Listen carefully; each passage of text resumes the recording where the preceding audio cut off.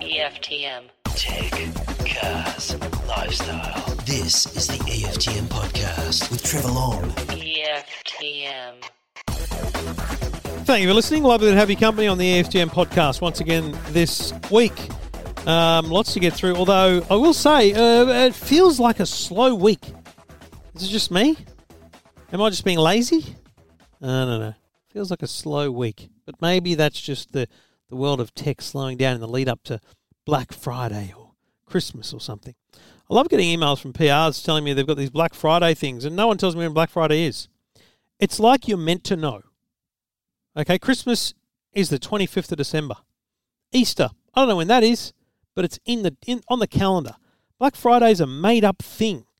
I'm tipping that, given my knowledge of where it came from and what it is, it's, the last weekend in November, because normally Thanksgiving, I think, is actually the 25th or it's the last Thursday in November or something like that. And so Black Friday came about after Thanksgiving, and so it'd be the last weekend in November. But it's funny, it's like I've done a bunch of radio today. Well, who are you tipping for the Melbourne Cup? I don't know, number 7, because I didn't even know it was on. I don't know whether I'm just in a different world, but it's just not something I know about. I don't care for the Melbourne Cup, I'll put $10 on something. Why not? But yeah, not a world I live in. So Black Friday sales, it's like, when's Black Friday? So it's like, sometimes you just got to go, people need to be told the basics. I'm okay with that. Hey, did you know Black Friday is on the 20 whatever? We've got this thing. Anyway, that's coming up. So you be prepared for a bunch of emails from all your favourite stores, everyone that's ever put you on a database in a newsletter. They're coming to get you, folks. They're coming to sell you, because there's a lot of deals and whatnot leading up to Black Friday, as always. Now, I'm going to talk metaverse today because I did get a great chat with a key executive at the new company, Meta. His name's Vishal Shah, and he is the head of, or vice president of Meta, the Metaverse, Facebook's new name. We got that. I did put the full interview on YouTube, and I also ran a bit of it on 9 News. But it was a fascinating chat. It was interesting. What is it? What's going to do? When's it going to happen? As well as some more basics like, why are you doing this, and is this a bit dodgy? So I'll bring you that full chat end to end with Vishal Shah a little later in this show. Plus, we're going to talk about a little bit of something different: robotics and Ford. Not names you'd kind of put straight together, but the QUT, what's that? Queensland University of Technology, QUT, have been given a grant by Ford, and they're robotics researchers. So it's about how Ford autonomous vehicles will understand the world around them. I find this fascinating. So we are going to talk to Professor Michael Milford, who's an absolute guru in this area. Just about what that grant will do, what the research means, and what it's all going to become. That plus a couple of calls coming up here on the EFTM podcast. EFTM. This is the EFTM podcast. EFTM podcast. All right, let's get cracking with calls. G'day, Farron. How you doing, mate? G'day, Trevor. How are you? Yeah, real good. What can I do for you? Yeah, mate, I'm looking at upgrading my Samsung Galaxy smartwatch, and I've been looking at the Casio G-Shock. I can't seem to find a lot on the net about it, so I was just wondering, mate, what you might be able to advise on with that. Thank you. It's a strange one. It kind of appeared and disappeared. Even the links that we had to it are gone now. But if you can find one, the G Squad Pro, is that what you're talking about? I think that's a model, mate. Yes. So it looks like a traditional G-Shock with a big, solid, rugged bezel around it, all that stuff. But it's a full colour touch screen. They say it's about $1,000 in Australia. Is that what you're seeing it at? Yeah, mate. Yeah, that's about right. Yes. Just having trouble seeing who's actually stocking it here, mate. And it just sort of concerns me that no one's stocking it here. So it's probably because of demand. Would be my first guess. Pretty popular. G-Shock is popular at the best of times, just with a standard watch release. So for them to come out with their first full, because I've had plenty of G-Shocks that are smart, You know, they step track and they give Bluetooth notifications and stuff, but nothing that's fully smart like this. This has got Google Wear OS, which is awesome. So basically, it's going to do everything your current smartwatch does, but it's going to look like a fully sick bloody G-Shock and be rugged. Yes. If you can get one, I wouldn't worry too much about warranty and stuff, because Casio and G-Shock are based in Australia. They should support international warranty. It would be best if you could buy it locally, though. But mate, it is literally just going to be a challenge to buy it, to find it. Yeah, it's on eBay and another site, mate. But I don't know. I just like shopping locally. I was just going to say, are they reputable sellers though? To be honest, mate, I didn't really look into it because I only saw it there and I thought, I'll see if I can source one locally. So I'd be the same as you, mate. I would be working pretty hard to find a. You know what I'd do? I would join Facebook groups around G-Shock. I'd join a Facebook group around G-Shock, because at the very least they're going to tell you where you could reputably buy it online, but they might also be able to give you that that quality of understanding where you can get it locally. Now, sure. I'm on the G-Shock website in Australia, and there's 3 different models of it, different colours it looks like, a black one, and one with blue tints, and a really sick-looking one with a red band and red tints. It says add to cart. It's added it to my cart, and I am desperately trying to avoid clicking the PayPal button right now, my friend.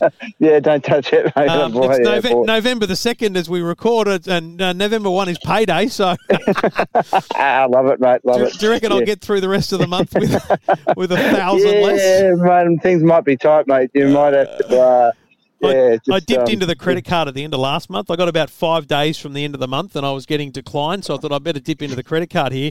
But it was only $180 I fell short. I put on the credit card for the last 5 days of the month, so see if I can crack out a G-Shock.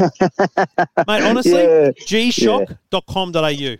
Okay, mate. Thank you so much, mate. I'll have a look at that tonight, mate. And as I said, I really like it. I work outdoors and I want a strong watch and something that's going to last. So, unfortunately, Samsung was good, but that just hasn't lasted this long. G-Shock will last. It's what they do. There's no doubt about that, man.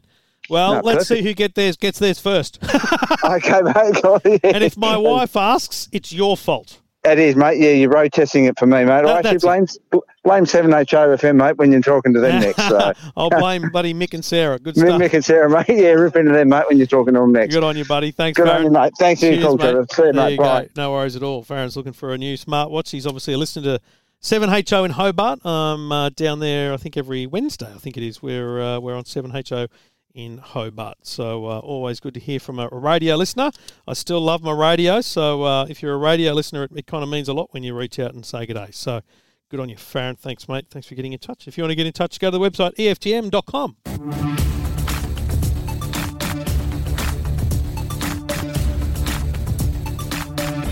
All right, so Facebook announced they're renaming themselves Meta. What the hell does that mean? So I was offered an exclusive opportunity to talk to Vishal Shah, who's the VP and head of the new Metaverse product group within Facebook Reality Labs. Now, he oversees product engineering, the product itself, operations. Prior to this, he was with Instagram for 6 years, where he was most recently head of product, overseeing all the things to do with consumer and monetization. Before Facebook, he was at Turn, I think it was, pioneering programmatic advertising. He's got a degree in computer science. The bloke's smart, right?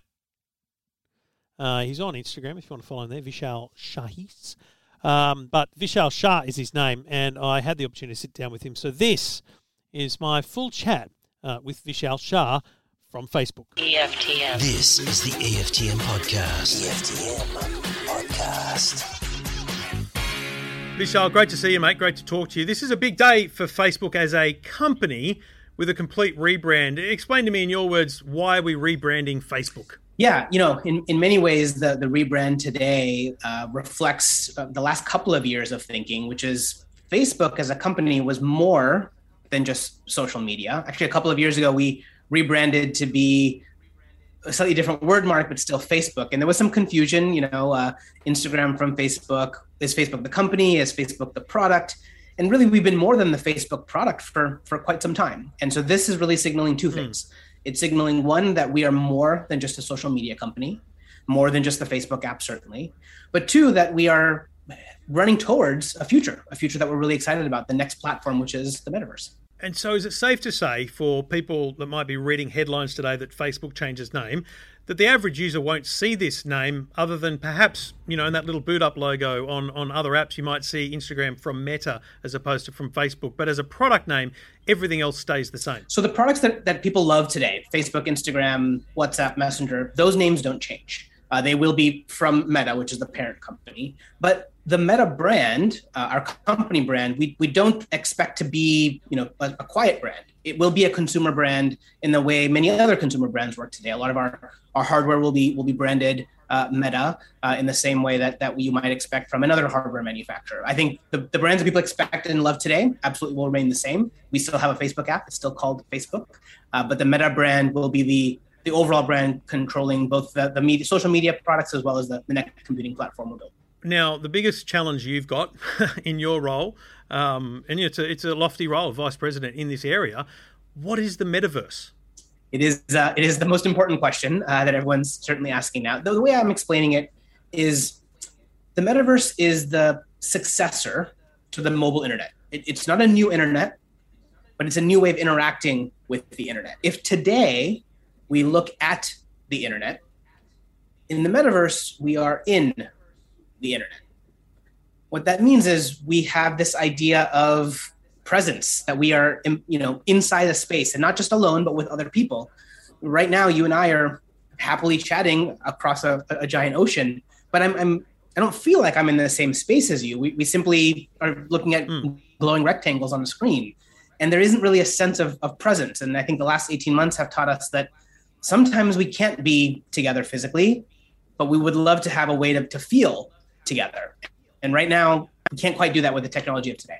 So fast forward 5 years, 10 years, what would a simple one-on-one catch-up like this look like? It might be a parent and grandparent. It might be children and their mates.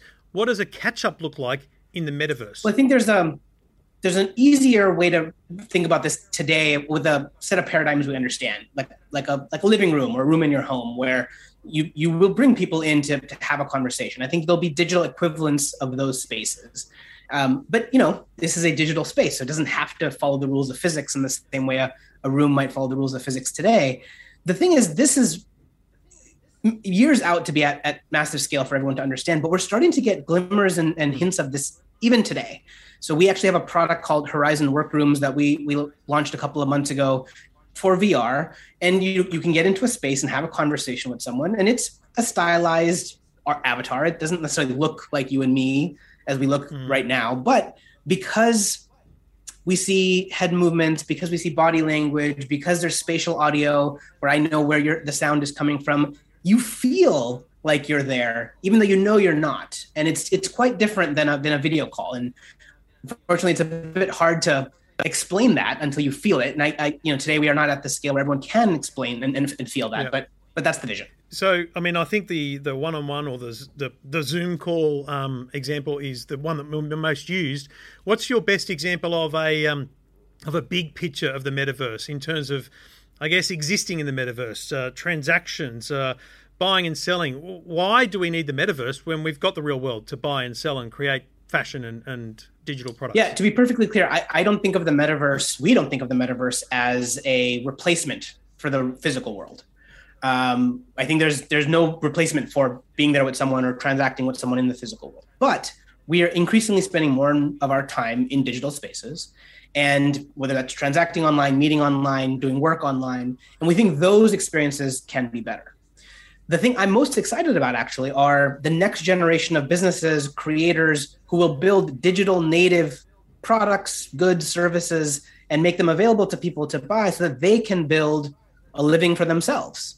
Because maybe they wouldn't have been able to take their art or take their craft and turn that into a business in the world we live in today. So this is the ambition that we have, but also recognize that this is not something that we, Meta, our company formerly known as Facebook, we, Meta, can build alone. And that's why we're talking about it as early as we are, because we're partnering with other companies, having the conversation broadly with consumers, with press, with regulators, with privacy advocates, because it's important to establish some of those norms early. If it's not today, and it's years away. How far away is it? Like how many years away is this different interaction, this different existence in the digital space? I think the full vision of what we shared today at Connect at our conference is 5, 10, maybe even 15 years into the future. But a lot of the underlying experiences that we're talking about are going to start launching in early VR experiences, early AR experiences, augmented reality, but also across other devices. We don't believe that the metaverse will be experienced on those devices alone. And so we're also thinking about how they might show up on phones and on computers.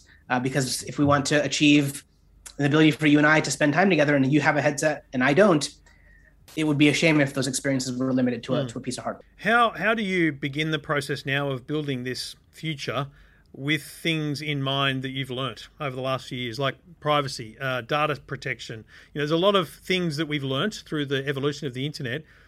How do you bring those in and make sure that the thing that we end up with, whatever it is something that's actually beneficial to society? I mean, this is exactly why we're talking about it so early, for a few reasons. One, again, we don't think Facebook, Meta, should be building any of this alone. We'll be building it with other companies. We'll be building it with the public more broadly. Two, we have to talk about it early enough so we can establish some of the norms and work through some of the challenges early before things get to real scale. These things don't work. And we've learned in the last 10 or 15 years, we cannot retrofit some of these norms after the fact. So whether it's about how data is being used, giving people control, having transparency, understanding the implications of the decisions that we're making, we learn those along the way, both as a company and frankly, as a society. And this is why we are talking about this as early as we are and committing to asking those questions much earlier than we did in our past. I think there's obviously been a lot of questions today about timing. Words like data privacy, personal privacy. There's a lot of things that resonate around Facebook in a negative sense.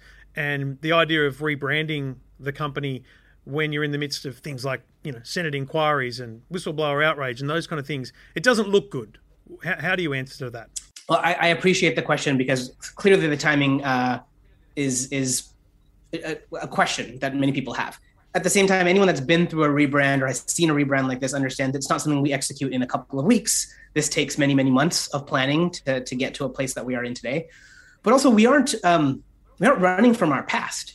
This is about running towards a future that includes the apps of today. It's why Facebook, the product, isn't getting rebranded. Instagram isn't getting rebranded. But the company is about more than just social media. So this is about certainly acknowledging where we've come from, but also thinking about the future. The thing that resonates the most with me is if we were trying to run from the past, I don't think we would have gone through with a rebrand like this in the middle of this cycle, because all it's going to do is draw more attention, not less. So how do you build trust? Because personally, I would argue that Facebook lacks trust broadly in the public in that sense. We've had concerns around elections, the pandemic, misinformation, and these are all difficult things for you to manage, let alone anyone else. But there's a trust perception around Facebook. How do you build trust so that we believe in the metaverse coming forward? Otherwise, I guess there's a negativity around the metaverse, and you, as the lead for this, wouldn't want that negativity. So what do you do to build trust? Well, I think the scrutiny is important. The scale of our products certainly warrant attention and inquiry. At the same time, as we're working through some of the challenges of social media, as we learn about them, we know that some of the trade-offs here are between speech and different and whether or not people can express themselves, not necessarily between our business and whether or not we can achieve our goals. The way we build trust is by communicating openly, transparently, early, and often.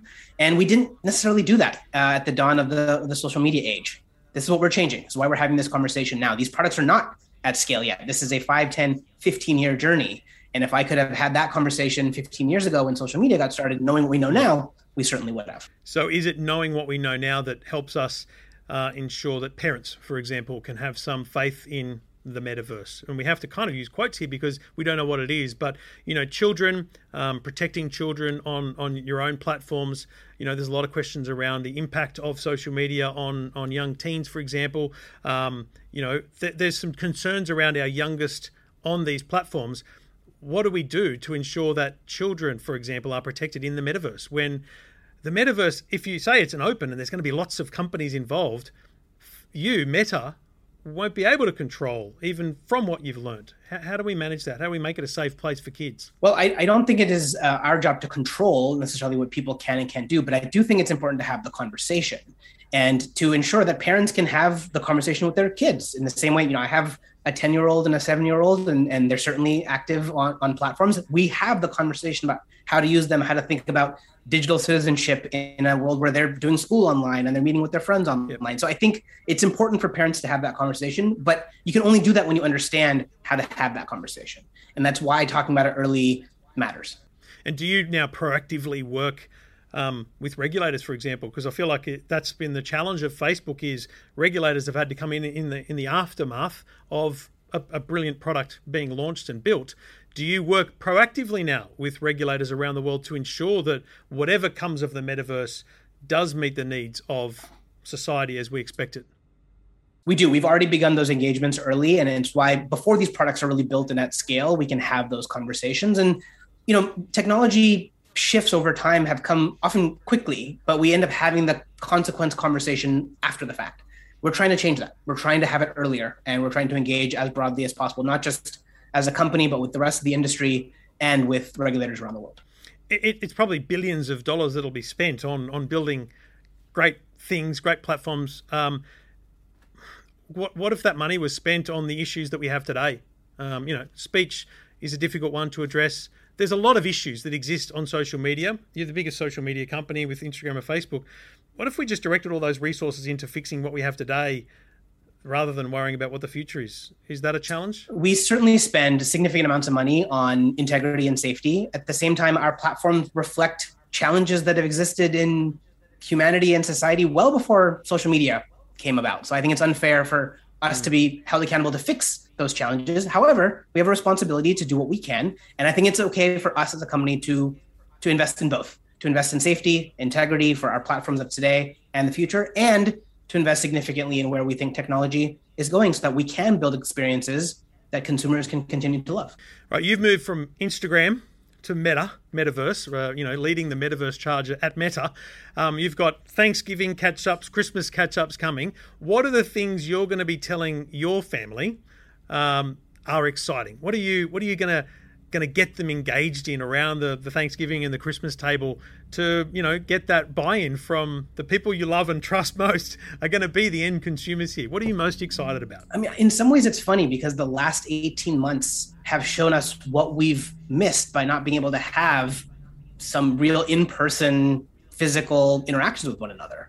I think we've all experienced some form of video conference fatigue over the last 18 months because this is how we interact with others. And we as humans crave interaction, crave the ability to connect with one another. And I think that's as a baseline, the thing I'm most excited about. Now, what comes from there? Playing games together, being able to work out together and compete in a swimming competition or a biking competition, even though we're all in our own homes, is I think pretty far out. But baseline, being able to feel like you can be with those you can't be with physically, I think we all deeply internalized in the last 18 months. If you take an Oculus Quest, for example, to a family gathering, what's the first thing you show them? Beat Saber. Beat Saber, always. It just makes sense. The modality just makes sense, and it's a really fun way to get started. And it's a kind of all demographics thing too, isn't it? You can really see anyone from any age making a fool of themselves and having a great time, and I think that helps sell that. Is a great example, people that might have seen Beat Saber, to say that Beat Saber could become more interactive in the metaverse because you could be everywhere and playing the game together. I think that's the key point, is a lot of these experiences today that are single player or designed for one can become significantly more interesting and fun when you're with someone else. Beat Saber is a game, but imagine a travel experience that right now you can go and do alone, but now you can go and do with your friends at the same time. Mate, I appreciate your time. It's an exciting day for you, and you've got a big lot of work ahead. Thanks, Trevor. I appreciate it.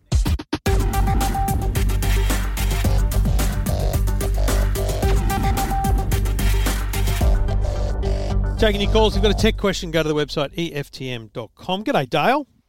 How are you, Trevor? Yeah, real good, mate. What can I do for you? Mate, I want to know if there's a device you can get. I do interstate transport anywhere from Brisbane to Adelaide and everywhere in between. Very poor mobile reception. Is there a booster or something you can fit to the vehicle to boost mobile reception? There absolutely is. It's not cheap. Like, you've really got to want better mobile reception ongoing here, because I've looked, I think a good long-time listener, Graham Tate, emailed me and said he had installed this in, I think, his vehicle, and it's called Cellfi. Now, it's one L, C-E-L-Fi, F-I. C-E-L-F-I, might have a dash in between. Cellfi Go is I think the individual product name that is most likely to suit you. Basically, it gets installed in your car. I think they just put it under the seat or wherever, right? And then, extra antennas are put in, and it's got more power. It's bringing in more signal for you, and so your normal mobile kind of just works with it in the car. It's like a booster for the network, but it's doing the hard work rather than your phone. Yeah, right. Okay. And mate, they are 100% targeted at either indoor environments where there's no mobile, so you put the booster in the building and you put an antenna on the roof, or in your case, you put the booster in the truck. In fact, their website, I'm just looking at now, says ideal for trucks. Okay, there you go. First carrier class mobile cellular coverage solution featuring industry-leading 65 decibel system gain. So basically, if you were able to look at the coverage meter on your phone, you'll be able to boost that by having this in your device. There are 5G versions, but I don't know that in Australia you can get the 5G version easily. I'm just thinking of future-proofing, right? Like how long you have the truck and how long you're going to have it for. Oh, it'll be long-term. It's not a short-term thing. Yep. So if you can, it wouldn't be a terrible idea to try and invest in the 5G one. But let's be clear, 4G ain't being switched off for another 10 years. So it's not. You're driving. You're doing. You might be doing some music streaming or data streaming, but it's not like you're doing huge downloads. When you stopped, you're most likely to be in coverage areas, I'm assuming. Yeah, majority of the time, that's right. But it's just the in-between areas where you don't get the mobile reception. So just if another quick question, if you can clear that up. So if my phone is 5G and you install a 5G, say, Cellfi thing, if from what the telcos tell me, if that's not available, the 5G, it will automatically revert to either a 4G or 3G. Yep. That's right. So even this will only default back. So basically, this is like a Wi-Fi booster. It's going, I've got some 4G here. I'm going to boost that into the truck. I've got some 3G. I'm going to boost that into the truck. If it happens across some 5G, it'll boost that into your truck, and your phone will see it as 5G. But in reality, like even if I had a truck that was going to be with me for 10 years, I'm not sure I would go. I don't know what the price difference is, but I'm not sure I would be desperate for the 5G variant, because 4G is going to be more prevalent in the remote and rural areas anyway for much longer time. The benefits of 5G are not really while you're driving. Do you know what I mean? Yeah, it's not understand. Yep. Unless you think you get to a point where the truck's going to add some smarts, some tracking, some sensors and all that kind of stuff that maybe 5G becomes an important thing. What do you do while you're driving, mate? What are you on the phone with mates? Are you streaming? What do you do? No, mate, just podcasts, really. Obviously, I'm going to say the number one podcast will be The Night Shift. Yep. If I'm not driving through the night, I will listen to it through the app. But actually, there's another question. You're probably the man. So I have Spotify, which is just my music. Yep. Mate, anywhere in Australia, while I've got the Spotify app on, I can listen to music. Yeah. The Triple M app, if I'm listening to the show and I hit a dead spot, you just lose everything. Well, and that's because it's live, right? So if you're listening to live radio and you hit a black spot, it's like switching off the antenna. It can't see it. So that's why you need, like, on demand. You either need, as you say, better reception, or you need to become more on demand reliant. So listening to Luke's show live is great when you're in reception area. But when you lose, if you don't have physical radio or internet, you've literally got no connectivity to the outside world, so it can't bring in the live signal. As opposed to the Spotify, it's an app. So what what happens with Spotify is it's always looking ahead. So in my Spotify, I've only got like 60 songs, right? So I don't give a rat's. They're always downloaded. Whereas if you're on like a shuffled playlist. And you're like 70s hits. You go, today I'm going to listen to 70s hits. It'll basically download this song you're listening to, and then it'll work ahead. It'll work a song or two ahead intelligently so that it's fast. It's preloaded. It's preloaded, yeah. Right, and that's why it doesn't drop out. That's right. If you drove for, what's the most you could drive without reception in Australia?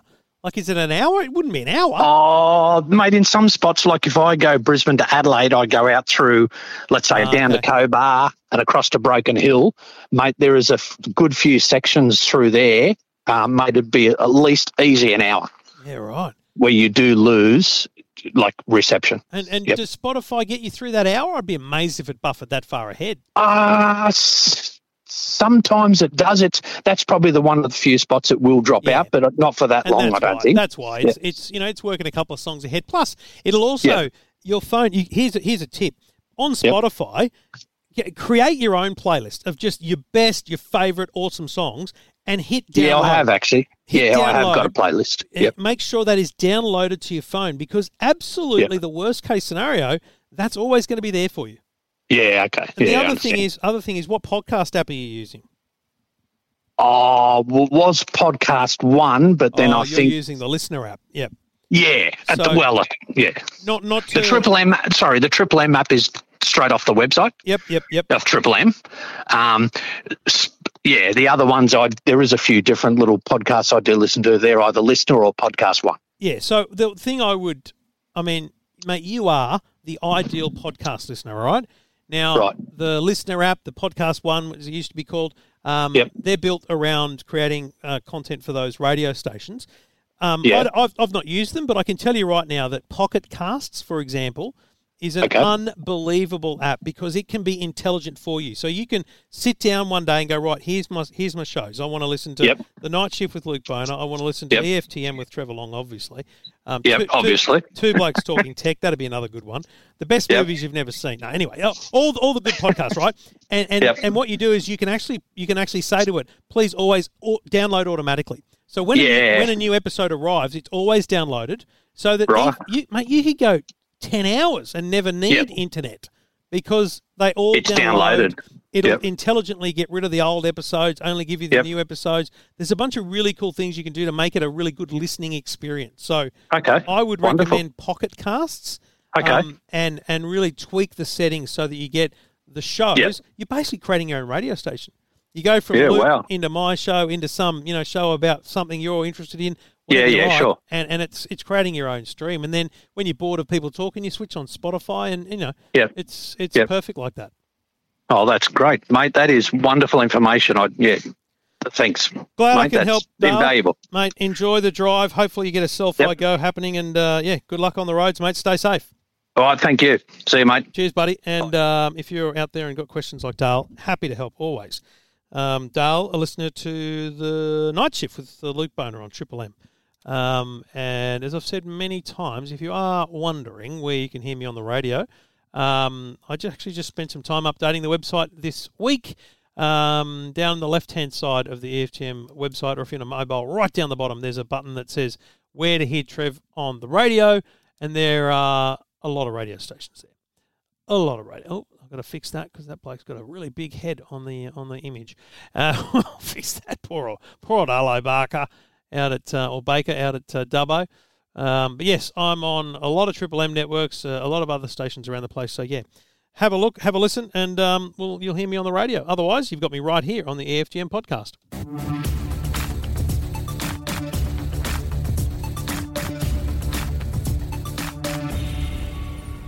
Now, I've done a lot of work in the automotive field. I love my cars. I also love my robots. I've got my robot vacuum. I've got my robot lawnmower. Robots are actually already a part of our lives. But there's a lot of research still being done into what they can do, how they can do things, and also, importantly, we've got this huge push towards autonomous vehicles. And one group of people that are doing a lot of work in this space are actually up at QUT in Queensland. And I find it fascinating that they get grants from huge companies to do their work and to further their research. And I wanted to catch up with someone from QUT, Professor Michael Milford, and he joins me on the line. G'day, Michael. How are you, mate? Hey, Trevor. I'm doing great. So Ford have given you a grant to work with them on the future of autonomous vehicles.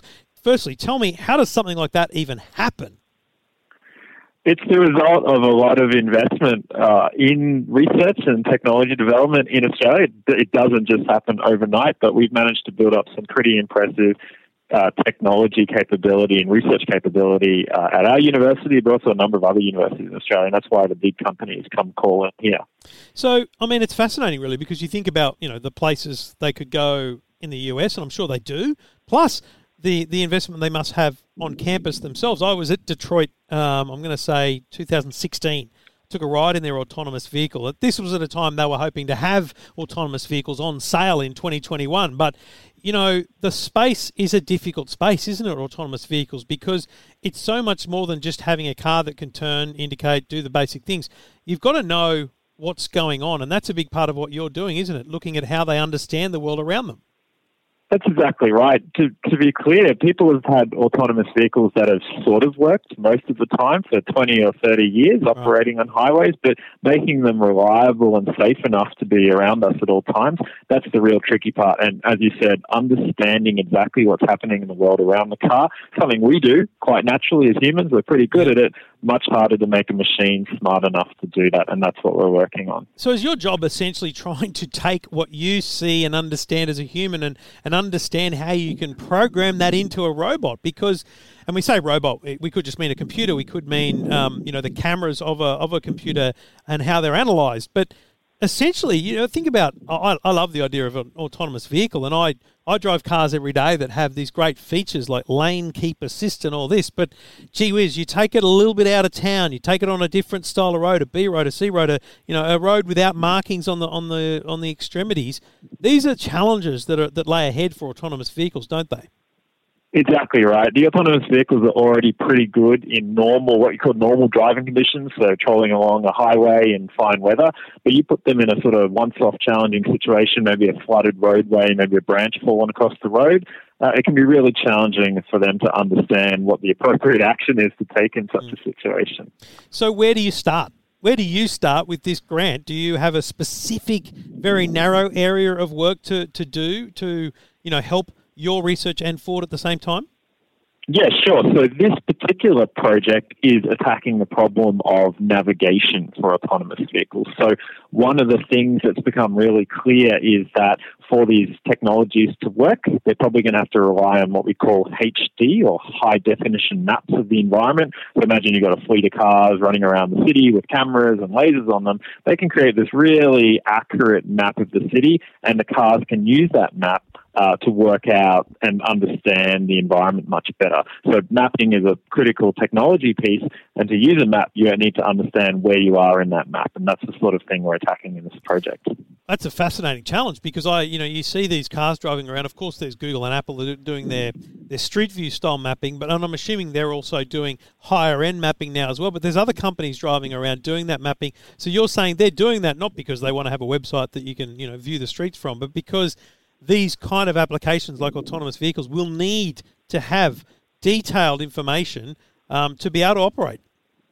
Exactly right. And a map enables you to do all sorts of things. If there's a truck blocking your view of the road up ahead, a map will tell you what to expect even though you can't see it at that moment in time. If there's snow or fog, a map will tell you what to expect on the road ahead of you even though you can't see it at that moment in time. They don't solve all the problems for you, but they're a big part of the solution.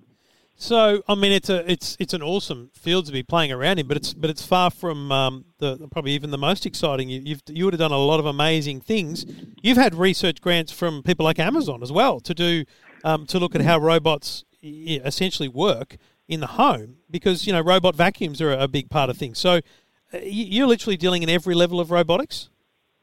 Yeah, so we get to play in a lot of really exciting areas. It's really fortunate to have a job like this. Yeah, we're working with Amazon in the area of sort of cheap robotics. So robots are cost sensitive like any technology. Yep. So if you can use cheaper, less capable sensors on the robot, maybe a less capable computer, and the robot's still smart enough to do what it needs to do, like moving around the house and not bumping into things, that's what we're working on. And there's all sorts of clever things you can do with the software behind the scenes to make that possible for a much lower cost point. Now, you have to forgive me.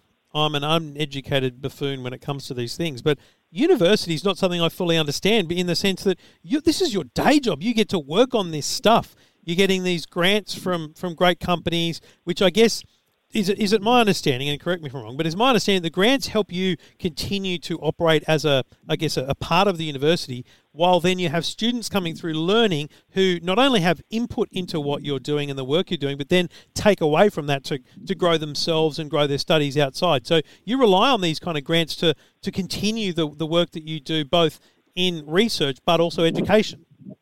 Exactly right. And we've been working really hard on bridging that divide between what people would call research and what people would call teaching. Mm-hmm. The idea a lot of the universities are heading towards is making it sort of an integrated activity where all the research that the boffins at the universities do with companies is integrated into the teaching that they teach to sort of undergraduate students. So you're really exposing them to that real-world environment, perhaps even providing them job opportunities down the road. And indeed, a lot of the students, both at sort of undergraduate and postgraduate level, end up working for some of the top companies all around the world, which is really cool. Yeah, it's a pretty good thing to have on your CV that you actually did work within the research that helped Ford or Amazon. That's kind of a big part of it. What's the coolest thing in your lab? So let's say the Prime Minister's office rings and says tomorrow, forget that he's in Glasgow, tomorrow the Prime Minister's coming. What can you show him? The coolest thing we'd have to show them right now in our lab would probably be some of our marine robot protectors. So we have some of our colleagues here have this fleet of autonomous submarine robots that run around on the Great Barrier Reef and other marine environments. They kill all the invasive species that threaten the health of the reef, and they also help with the coral spawning process. So they're at both ends of the life cycle, helping protect our amazing natural environments. Wow, that is awesome! I mean, and completely off the cuff, by the way. I didn't suggest that to you before we chatted, but so.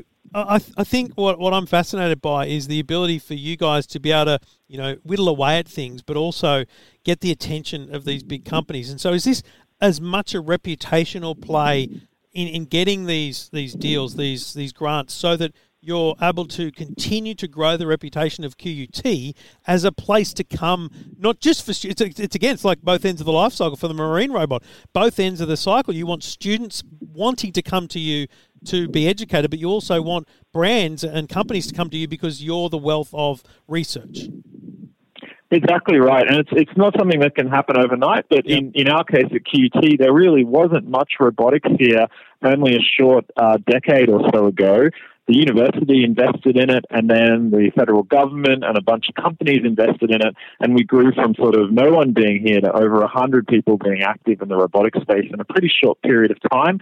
And then once you start to work with these companies, you get a sort of reputation that you can deliver on projects, and that sort of perpetuates further success. So yeah, if you invest in the right areas, you can really make something happen in a relatively short period of time, even if you're in Australia, which seems a long way away from the hotspots overseas sometimes. Are you the worst critic of robots on the planet because of your knowledge? So I'll give you an example. I review cars, so does my mate Flipsy, and he'll tell me that this car is way too aggressive with its lane keep assist, for example, and I'll be like, yeah, I noticed that as well. You must get in cars, you must open up gadgets and think, this thing's not performing the way it probably could or should. That doesn't really express the best experience. Is that a problem for you as a robot analyst? It is a problem. If you bring in a robot vacuum cleaner or a robotic toy and you let it loose on our floor, you'll instantly get a crowd of armchair critics critiquing every single thing that it did wrong. But it's also a great way to learn about some of the tech as well. Because it is brilliant to look at. I've got I wouldn't call it a robot vacuum. I'd just call it an autonomous vacuum from like Demtel days back maybe 15, 20 years ago that literally just bumped, moved, and that kind of thing, right? But then I compare it to David, that's the name of my current robot, who is able to use LiDAR to map my home and is able to use its camera and I guess computing power on board to determine that that's a cable. I'm not going to go near it. That's a blanket. That's a toy. I'm going to avoid that thing. It's phenomenal how far we've come in many parts of robotics for the end consumer, right?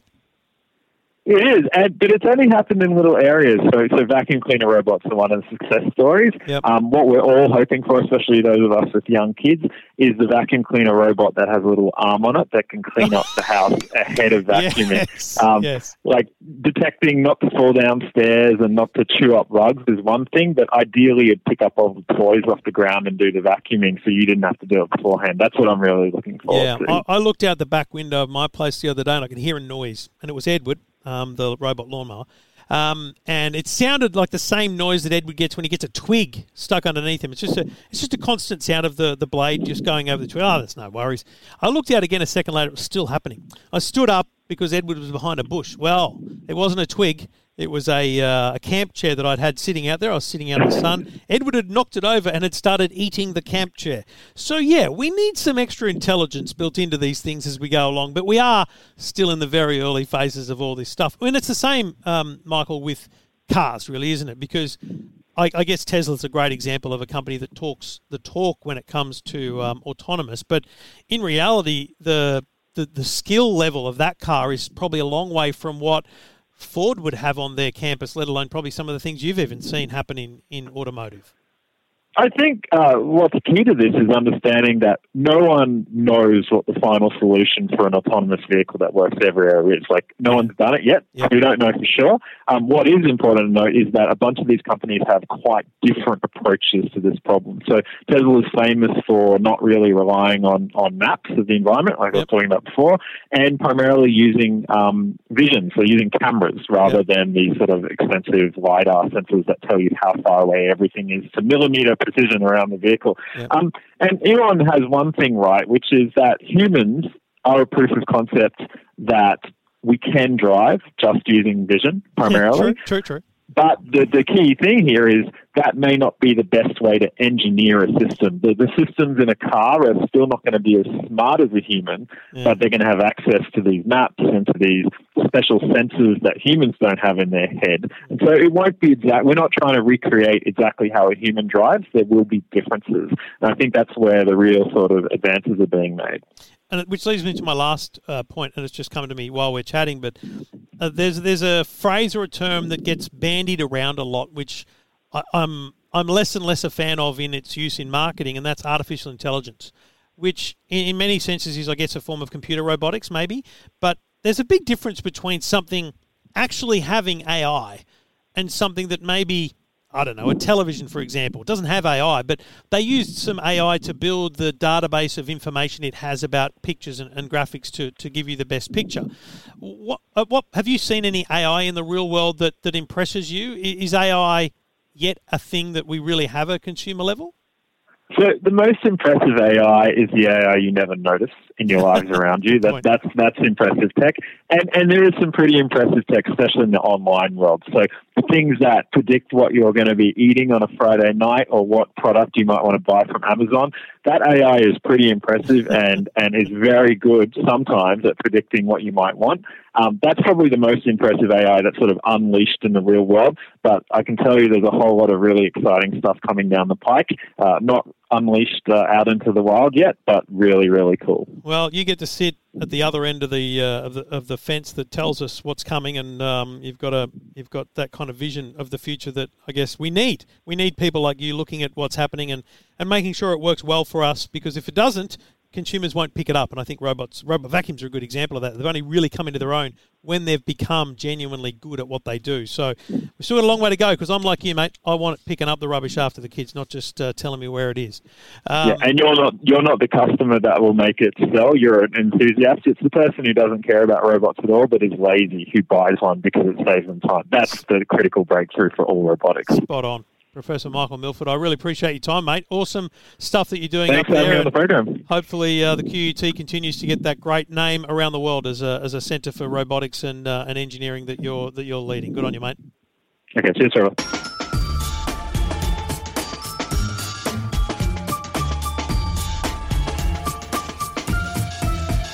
Trevor Long taking your calls. If you've got a tech question, jump on the website EFTM.com. G'day, Michael. How you going? Yeah, good, mate. What can I do for you? I've seen a lot of stuff on your show, different things, but I was looking with the best camera for indoor indoor cameras, and I was just from security aspect. Yep. But obviously to keep it indoors, but also face it outdoors, just for.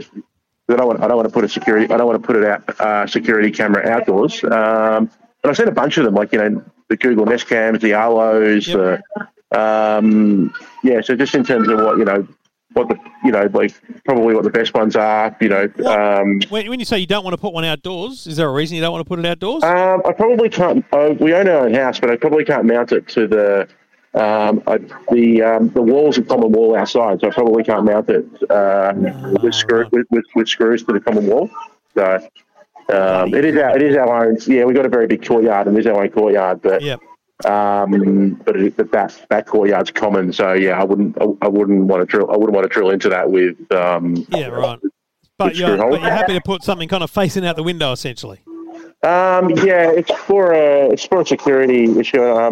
I'm wanting to keep an eye on some neighbours actually that are doing a build next door. Yeah, right. So Well, so that's and while I'm travelling, I want to be able to jump in and have a look. So there's a couple of things to know about security cameras. There's plenty of good ones. You've named them all. They're excellent. Yeah. Arlo, Google Nest, Uniden. There's a bunch, right?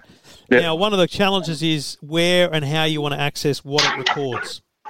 So I have, for example, a bunch of Arlo cameras at home. At any point, I can look them up. I can see a live view. I can talk to people there. I can look at what it's recorded over the last 7 to 30 days or something like that. And I'm paying, for one camera, you pay like $2, I think it is. It's not much at all. Or you go down the Uniden path, which, you can have that cloud stuff, but you can also just have a memory card built into it.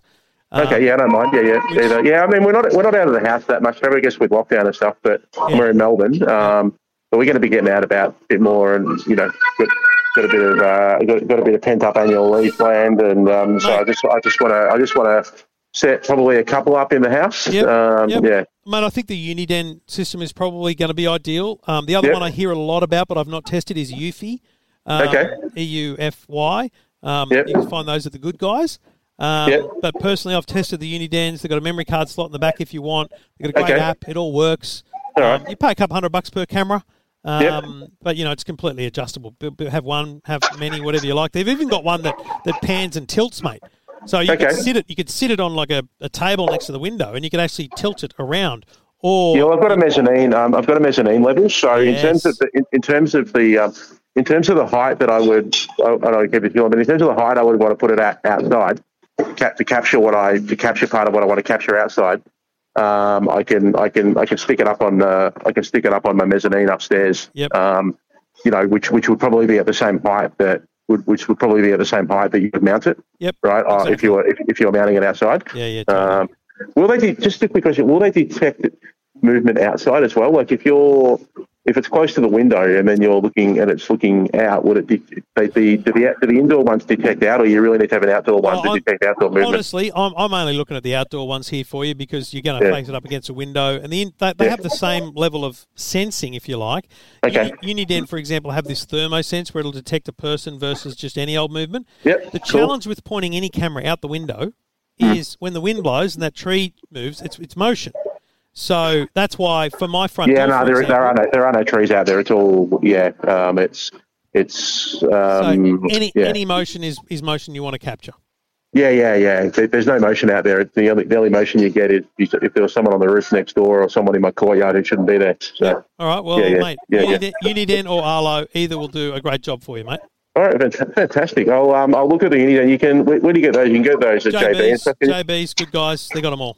Yeah, I like your jingle. I hope I wasn't on air or anything. All good, mate. All good. But that's. I just want to say that's fantastic. I don't know. It's obviously your show. And I didn't. I thought maybe I'll get an email or something like that. But I see a lot of your stuff on. When you're watching the Today Show and different things like that. So easy, mate. That's what I'm here for. Yeah. My wife's always telling me off to buy too much technology, but I don't think that's a problem. Yeah. Right? Well, tell her you're here to look after the family, mate. You're here to keep the place safe. All right. Thank you very much. Cheers, thank you very much, Trevor. Thanks, and I'll recommend you onto a bunch. I recommend you onto other people for any advice. Thanks, buddy. All right. Cheers. All right. Thank you very much. Cheers. Thank you. And if you've got a question, like Michael did, you go to the website, EFTM.com. Anytime you like, just hit me up. We'll see whether I can get you on the show.